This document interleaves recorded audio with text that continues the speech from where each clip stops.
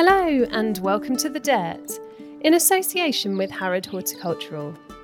We're the podcast that thinks all gardens are radishing in their own way.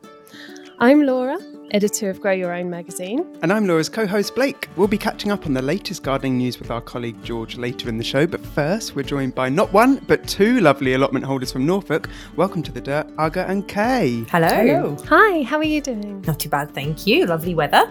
Oh, yes, it's so nice to see some sunshine, isn't it? It makes a real difference. Especially when you have to go to the allotment, absolutely. So would you be able to tell us a little bit about your allotment before we dive into the questions? Yeah, of course. So we are based in Snettisham. We both live here. And I own a restaurant in Snettisham called The Old Bank, and Kay works with us. We're basically 2/3 of our front of house team in the restaurant.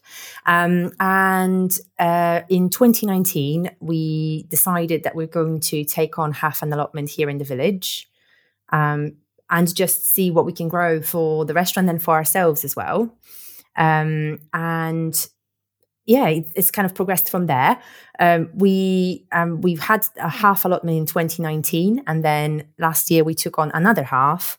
So we now have a full allotment where we grow lots and lots of different bits and bobs for our restaurant. And Kay's also vegan, so she grows a ton of stuff for herself, basically her full diet at the allotment. That must be amazing growing for the restaurant. Do you find that if there's anything that you want to experiment with, you'll sort of give that a try on the allotment? Has it given you a bit more of a free rein over what you can prepare there, really? We would never be able to be self-sufficient with the restaurant and what we can grow. We just couldn't grow enough of the basics, really, the potatoes, the cheap stuff. So what we try and concentrate on is, we're growing a lot of edible flowers because they're so expensive to buy for the restaurant, for garnishes and things, but they're really cheap and simple to grow. So things like nasturtiums and marigolds and even dahlia petals we've discovered are edible too. So we try and do that, and a lot of microgreens, again, the expensive stuff to buy, the little leaves. And the other thing we do is we'll grow carrots for the restaurant, but we'll pick them when they're really tiny. So the flavour is incredible. That's actually one of my fails when we first started. Aga and I went seed buying, and I asked at the garden centre for some baby carrot seeds. Not quite realising they're just carrot seeds. You just pick them when they're babies. So that's it's been a big learning curve to be. Yeah, I think it makes us a bit of a different allotment, because obviously we're surrounded by people who are trying to grow the biggest carrot and the biggest beetroot and the biggest head of cabbage, whereas what we grow is we are no dig as well, and we follow Charles Dowding's sort of multi-sowing methods, which works really well for baby vegetables especially. So we'll try and grow the tastiest beetroot and the tastiest carrot, because in the restaurant we have access to inexpensive, very well-grown and well cared for produce. However, the baby vegetables especially, they're very, very difficult to come by. So I think that's kind of what we focus on. So it's a slightly different take on what most people would sort of expect from an allotment. I bet the local people of Snettisham really love the fact that you grow all this stuff so locally as well, don't they? Yeah, sort of gives you definitely a USP. There was one particular day, I think on the menu was something like it was beetroot and goat's cheese starter, and Aga literally went and picked the beetroot, and within 2 hours, 2 hours it was picked, it amazing, was cleaned, it was whatever magic he does in the kitchen was done to it, and then it was allotment beetroot on the menu. It was because we're only a 20 cover restaurant, so we're very small, and we are fine dining, so it is important that every ingredient on the plate really shines. So it really does. And when we do make a point on our menus to emphasize the fact that our vegetables and flowers are grown at the allotment, and people do ask a lot of questions about it. And we've had some lovely friendships out of it as well, because people spot the fact that we have an allotment and then, share their knowledge and produce. And it's been really, really great. Yeah, I think the social side of that and the information sharing and the tips and advice, that's such a valuable part of having an allotment plot that I think people might not necessarily think about before they take one on. Oh, it's hugely important. When Kay and I took the allotment, we've always had sort of growing things, mainly flowers really, and plants for our gardens, but sort of small edibles, things like radishes and lettuces and herbs we've grown for ourselves in our gardens. But there's been so much input from people that we meet at the allotment, and so many, and obviously like your magazine, for example, we both read it, and we also refer back to YouTube quite a lot for videos from, various YouTubers. We partake in discussions on Facebook forums, which are also about allotments. It's just, you'll find that so many people are in the same situation that you are and are asking the same questions the same time of year. And it really is brilliant to be able to have that way of, finding out. So diving straight in with the first of our kind of standard questions, have you had any real successes that you want to shout about and tell our listeners about? I suppose the first time one of our bits of produce appeared on the menu, we were just almost in tears. It was rhubarb. It wasn't really difficult to grow, but allotment rhubarb chutney went with our cheeses, and I think we both just wanted to cry. And customers were saying, "Oh, you actually managed to grow something?" Yes, of course we did. I think that was probably it. And the other thing was, in our first year, people kept saying, "Your allotment looks beautiful. You're going to win the prize." I'm like, what? There's a prize? There's a prize?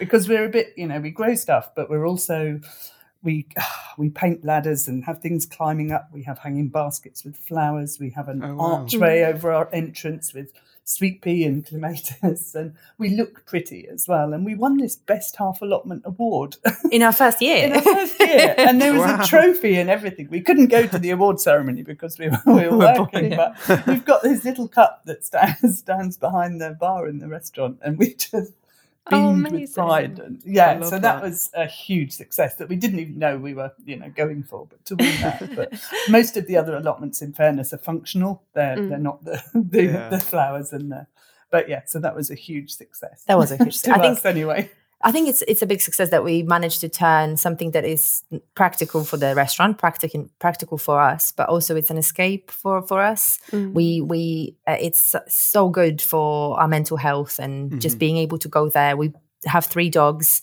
between us, and now I'm actually 4. I've got a new arrival, so we have 4 dogs between us, and we take them there and they just sunbathe and wander around, and we do a little bit of potting. We have a lovely lunch there, and it's just a wonderful place to be. And I think a lot of people, especially these days, I think allotments have been just such a wonderful place to be.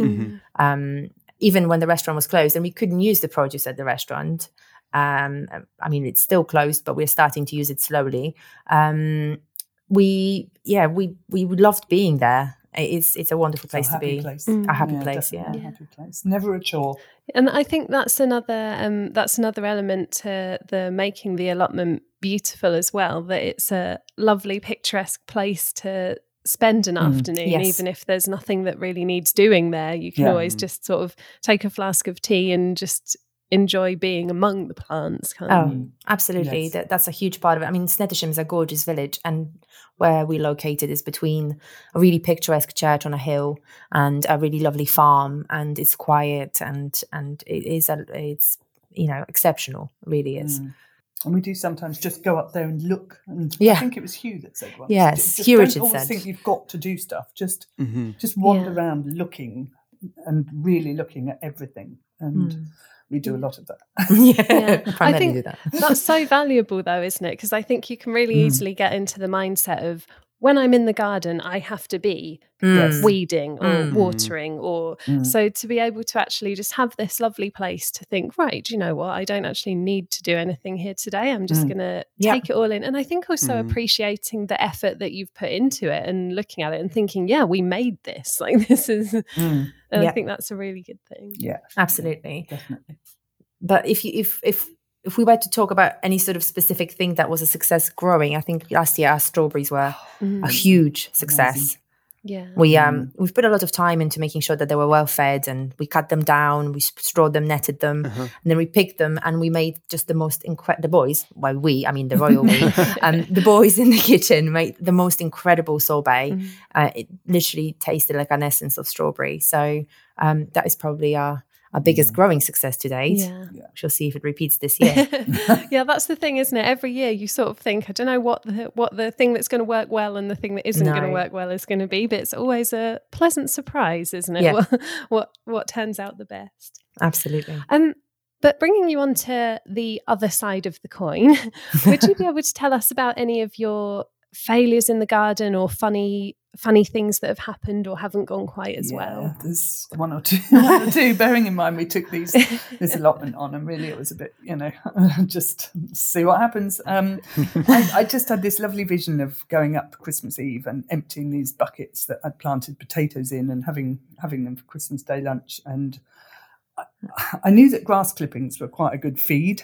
So I saved grass clippings and mixed it with the soil, but I put a layer of grass clippings at the bottom of the buckets.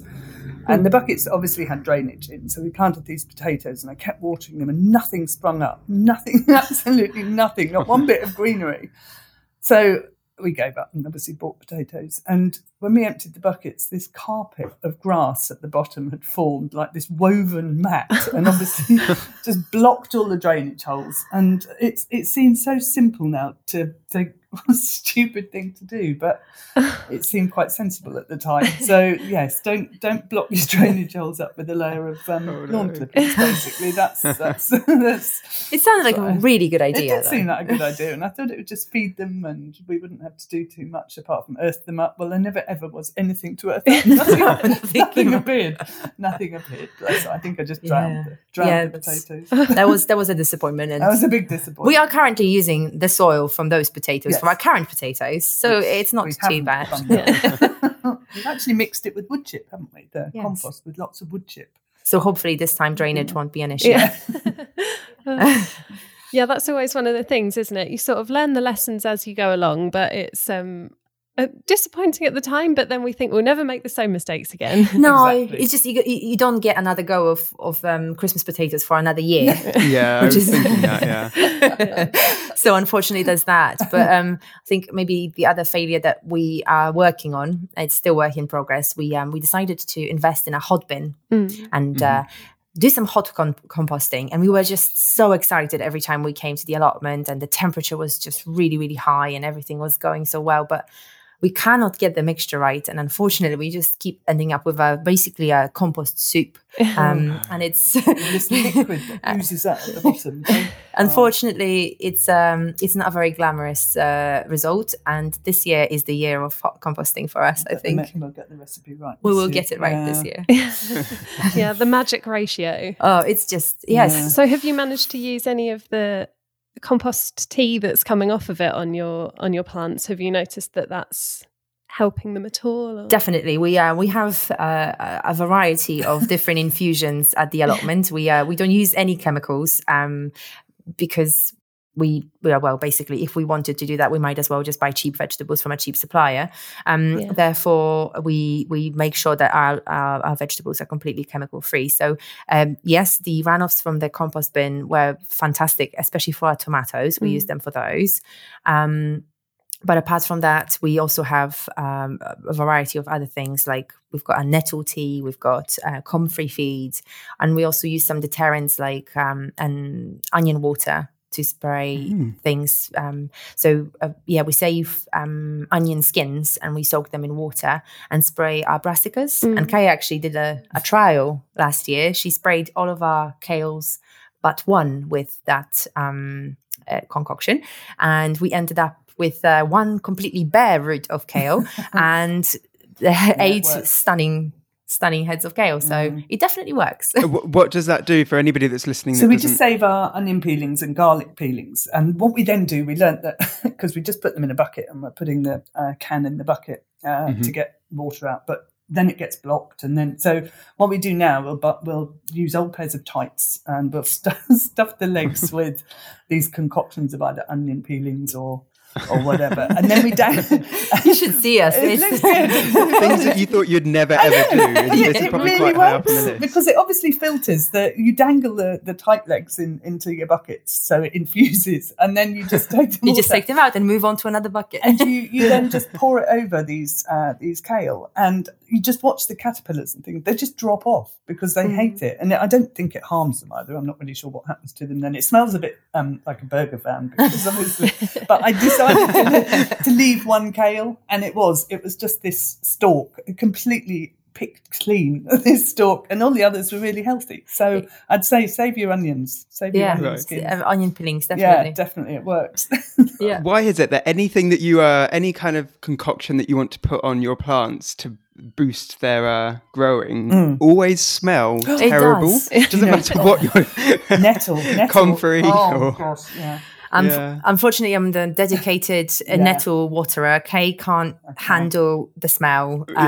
We've had many an accident, so we have a dedicated jobs. Luckily, we've discovered that banana water works fantastically on our tomatoes. So we save banana skins, and actually that one doesn't smell too bad. No, it's better than nettle, and you can save them all year. We freeze them. We save banana skins all year, and we just freeze them. And what we've tried to do this time is just make sure that we have plenty for our tomatoes for this year. Is that to help ripen them up? Yeah, I think it's the potassium in bananas. A lot of it is in the skin, and what we've done actually is we build these little collars for all of our outdoor tomato plants. And what we do, and that might come under the tips and hacks category, I guess. What we do is we put some lovely compost in there, as well as some dried nettles that we pick earlier in the year, a few banana skins, and throughout the year we've been adding the banana skins into the collars, so they just slowly decompose. Compost down in there, except our dogs also pick them out and eat them. But they just create like a lovely compost in there for them. And one other thing that we've tried, and that was, and I'm not sure if it did the trick or not, but we used indigestion tablets at the bottom of our tomato collars. I don't know if you've ever heard of that before. It's to do with blossom end rot. Oh, right, yeah. Because apparently that is a lack of magnesium. So that's what the indigestion tablets are. And we suffered terribly the year before last with blossom end rot. So we decided we're going to give it a bash, and we crumbled up some tablets at the bottom of those collars, and together with the nettles and the bananas, we had a fantastic crop of tomatoes. Whether that's because of the indigestion tablets. Don't know which one it was, so we've got to do. I've never heard of that. No, I think you may have seen it on YouTube or somewhere like that, and that's all they are. So they're not going to harm the plants in any way, and they're very, very inexpensive. So we're saving them again this year. Yeah. Oh, I feel like we've already had a couple of hacks already. I know. I have to say though, I love how not only are you feeding the community with your restaurant, but it sounds like you've also got a fine dining set up for all your plants at your allotment as well. True. They are very well fed. Absolutely. It's you should see all the old boys that surround our allotment trying to give us these 5-litre buckets of fertilizer and spray, and we're like, no, it's fine. We've got these tides full of banana skins. So they must think we're absolutely mad, but hey ho. Well, I don't know if you had any more funny stories or fails for us, but if not, I know we've already stolen a couple of tips from your tips section, but we're going to then move on to tips and tricks. So do you have any other cheeky little hacks or anything that you do that you'd like to recommend to the listeners? I think apart from what we said already, just try and get in touch with people around you, because you'll be surprised how much they can help you. Every time we need something, we'll reach out on our local Facebook group for our village. We'll reach out on FreeCycle, and we'll just say we're looking for some manure, or a horse manure, or has anyone got any pallets or pallet collars, or could we borrow a post rammer from somebody? And not once have we been in a position when we didn't get something out of that question. We always find a way. I mean, Kay acquired a beautiful set of what are they called? for growing peas. The lettuce.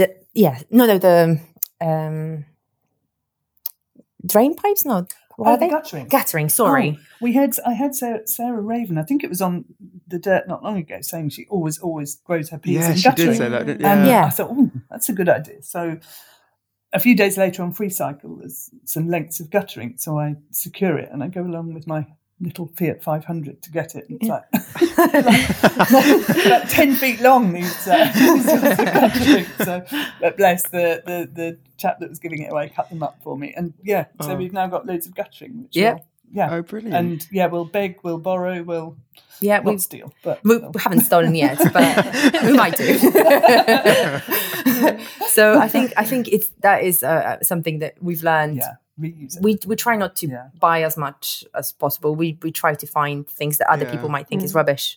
Yeah. I think this is something that I think comes up quite a lot in discussions with gardeners, that gardeners are amazing at repurposing, reusing, finding a new use for something old that, somebody might be giving away that they don't love anymore. And I think it's actually amazing that you can see what people can do with their plots with a little bit of imagination with these things. Oh, absolutely. Yeah. Absolutely. Definitely. So before we let you go and get back to your plot, we were just wondering if there's anything maybe from both of you, if there's something that you would say you've learned since you've been growing your own produce that is a thing that really stands out to you.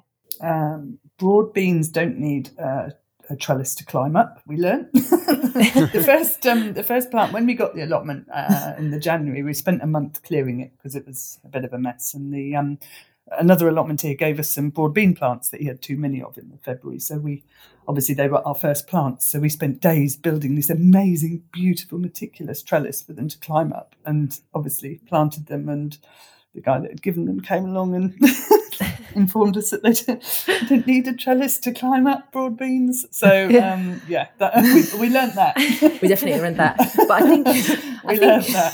think overall, since we took on the allotment in 2019, we learned that you don't have to follow every instruction on a packet of seeds. There isn't one way of doing things. That you can get the timing a little bit wrong. It's not the end of the world. We often see people being quite critical about the fact that somebody planted their runner beans in March, or that it's too early. But ultimately, if it gives you joy, just go ahead and do it and see what happens. And, of course, that you get better results if you do it a certain way. But I think we've become quite a lot more relaxed about our growing, and we just try to enjoy it and see what happens, like Kate said earlier, rather than just strictly follow the rules and read books. And we take advice from different places and we apply it. And if it works for us, it works for us. If not, then we'll adjust next year. It's not, the end of the world. So it's our happy place. It's our happy place. We don't want to be stressed by it. No, it's meant to be fun. No, that's really great advice, because I think that's the thing that you can sometimes get really caught up in what you're supposed to do, but then all gardeners have different conditions, different amounts of time they can spend on their plot, all different things. So I think that's really great, that sort of do things your way and see what happens. Absolutely. Well, thank you so much for joining us today. And Thank you. And if anybody listening is heading to the North Norfolk coast for a staycation this summer, you're presumably reopening or hoping to reopen. Yes. Soon? We're reopening on the 19th of May. And yes, if you're ever around, then please pop in and say hello. Get some seasonal food. Yeah. Absolutely. And what's the website for anybody who might want to look you up? It's theoldbankbistro.co.uk. Lovely. Well, thank you very much for joining us. And Blake, let's go and talk about the Harrod Slot and Lock Stormproof Walk-in Vegetable Cage.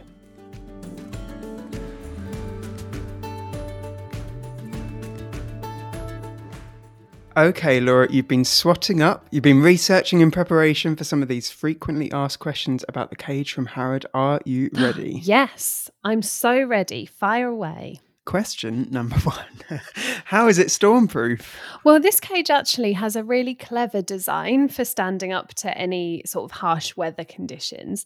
The frame includes braces for rigidity, as well as Harrods award-winning stormproof clips. Mm-hmm. So I will tell you what those do. They ensure that high winds, or say, for example, if it snows and then there's the weight of the snow on top of the cage, the clips actually detach from the frame rather than risking the whole frame bending under the strain. So that's a really clever design. Cool. And in terms of fruit and veg that should be grown in it, what would you recommend? What can be grown in there? Well, I think you could grow whatever you want in there, really. Brassicas are the perfect option because the netting will keep them safe from cabbage white butterflies. But the one thing to keep in mind is, as well as pests being kept out, pollinators will also be kept out. So keep your soft paintbrush to hand for any hand pollinating of crops under there that might need it. But that's just something that you might want to consider. But in general, stick whatever you want in there. And so will it also stop birds from getting in and eating whatever is being grown? Yes, it will. As long as you keep the net closed. Obviously, if you don't keep the net closed, the birds can get in. But yeah, it will keep them safe from being eaten by anybody you don't want them to. And then maybe this is a bit of a stupid question, but how would you get into the cage yourself? No, that's actually a really good Not question. Keeping you out. Well, no, it's... Don't have to take the whole thing off every time or something. No, I mean, it's nice and sturdy, but not that sturdy. I mean, you can get in yourself. Basically, it's actually a really good question because it's a really cool little system. There's a zip net access, but it's really quick and easy. Like, you as a human can basically just push through it, but then it seals back together again to keep the pests out. And finally, can it be used in any garden, or do you have to have a certain amount of space? Yeah, no, it's great for any space. Obviously, you've got the sizings and stuff on there, but even if you've got really tough ground to work on, you can also purchase a hole former to help the installation go smoothly. So, yeah. Give it a try. It's well worth it. And you can find out more about this cage and the rest of the products that we've discussed in the last couple of episodes at harrodhorticultural.com. So Blake, shall we go and pour a cup of tea, get George, and have a team chat?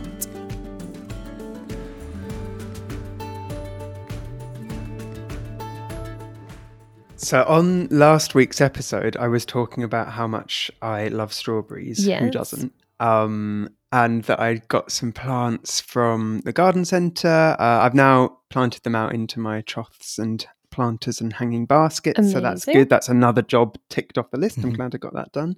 But I also saw something on Instagram this week that I thought was quite interesting that I had never thought about. And I thought maybe other people might like this as an idea as well. It's kind of a bit of a hack. And it comes from one of our faves, Rob Smith, right. Who always has loads and loads of handy shortcuts and good ideas and things that you're like, oh, I'd never thought about doing this, but I bet that works. And this is another. So if you grow strawberries and you've had problems in the past with birds coming and pecking at them and nabbing some of your crop. Yes, which is always very disappointing. Yeah, you might put nets over them, which sometimes can be a bit controversial because, you're like, do you want to put nets over them and they might trap the birds or something if you haven't pulled them taut. So if you're looking for a new way to keep the birds away, Rob Smith says you can paint a pebble or 2 or 3 or 4 red, place them around your strawberry plants. Right. And because they're red pebbles and they look a bit like a strawberry, the birds come down, they're like, oh, this looks tasty. They go to peck them, they realise that they're actually stones.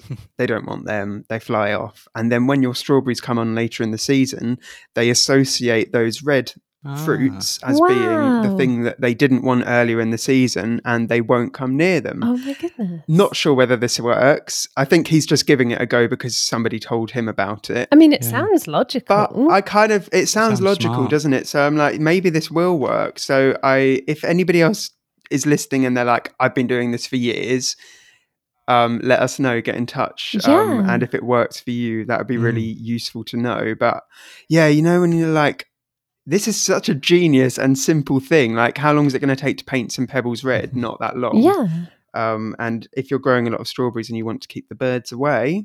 And does it then work with other kinds of fruits as well? I mean, I know you'd have to work out how to like suspend a pebble on a bush, but could it work with other kinds of fruit? Yeah.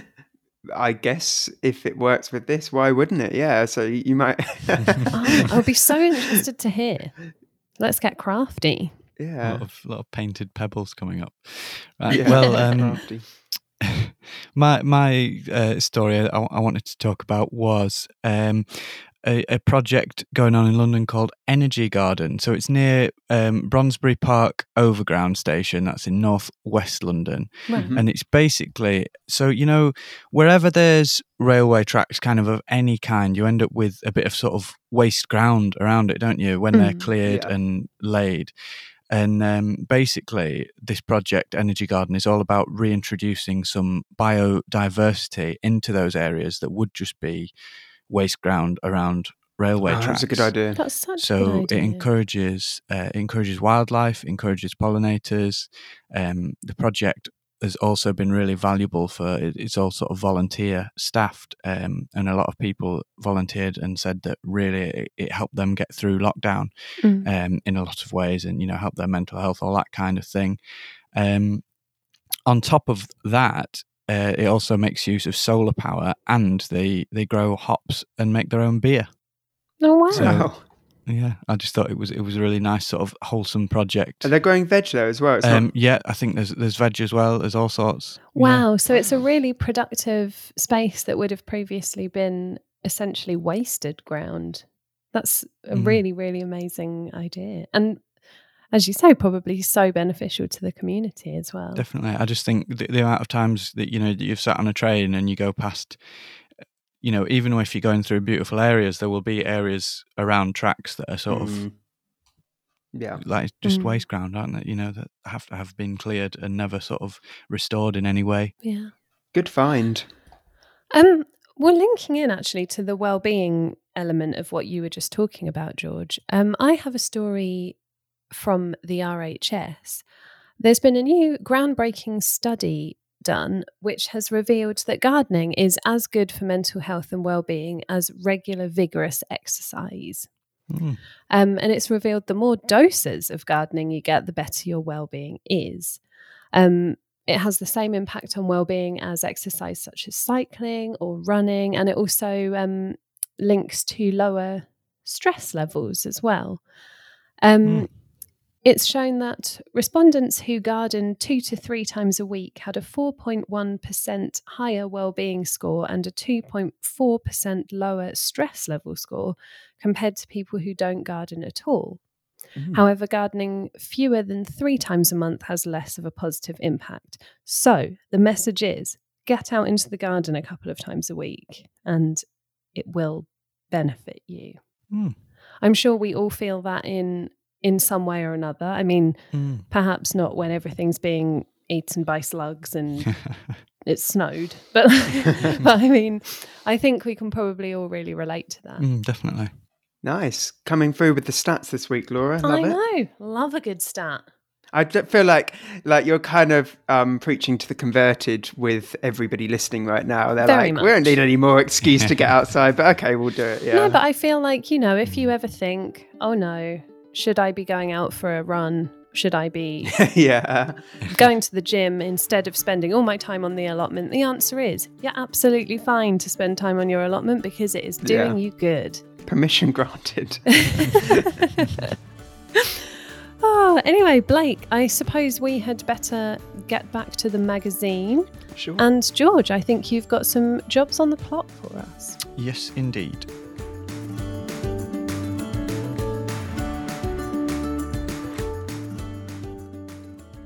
May is a crucial time for any pot-grown fruit you may have. If the plants are setting fruit or flowering, it's really important to make sure that they have enough moisture. So keep on top of your watering and be sure to make more regular checks when the weather is warm. Those of you who were planful enough to get first early potatoes planted in containers under cover may now be able to reap the rewards. It's time to make some first harvests, but have a feel around first and check the tubers have developed properly. Remember to regularly side shoot your cordon tomatoes.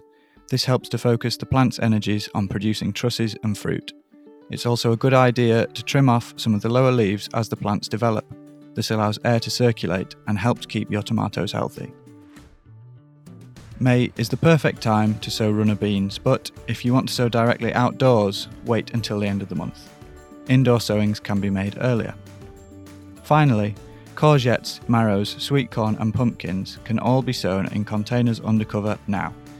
Good luck with your jobs on the plot and happy growing. Thank you for joining us for this episode of The Dirt, in partnership with Harrod Horticultural. Harrod Horticultural is the go-to choice for UK-made superior quality gardening products, including grow-your-own solutions that will last the test of time, from raised beds and planters to bean frames and fruit cages. Discover the many growing advantages of using raised beds, tables or manger planters, all made even easier with sizes to suit all gardens. Giving the plants the right support with frames is key, as is protecting them to achieve ultimate growing success. Harrod Horticultural has got you covered. Harrod has all you need with the widest choice of crop cages, hoops, netting, cloches and other clever ideas that promise to take your growing to the next level. So, to find out more, visit harrodhorticultural.com. Don't forget to subscribe for free to make sure you never miss an episode of The Dirt. We'd love it if you rate and review wherever you get your podcasts, and don't forget to tell all your lovely garden and allotment neighbours where to find us. Plus, as a special treat, we've got an exclusive Grow Your Own magazine offer just for The Dirt listeners. Head to growfruitandveg.co.uk/GPOD7, that's GPOD and the number 7, or call 0800 904 7000 and quote GPOD7 to receive 7 issues of our magazine Grow Your Own straight to your door for just $29.99. That's $11.94 off. Every issue is edited by me and the team and is packed with gardening advice and jobs to tick off your list, and a big bonus. Each magazine comes with a selection of free seeds, so you can get growing straight away. Check the episode notes for details and terms. And on a final exciting note, we're on the hunt for podcast guests, and the next one could be you or someone you know. If you, a friend or a family member, has some great gardening advice, dirty gardening secrets, or funny plot disasters they'd like to share, let us know by emailing thedirt@growfruitandveg.co.uk.